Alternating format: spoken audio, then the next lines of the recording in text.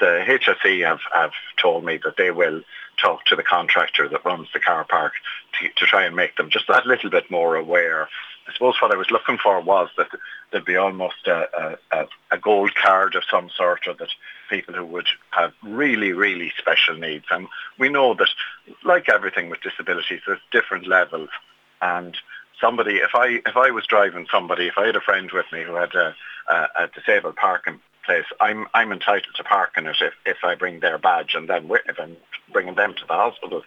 But I shouldn't hog the space, and I'm just appealing to people not to do that if they can.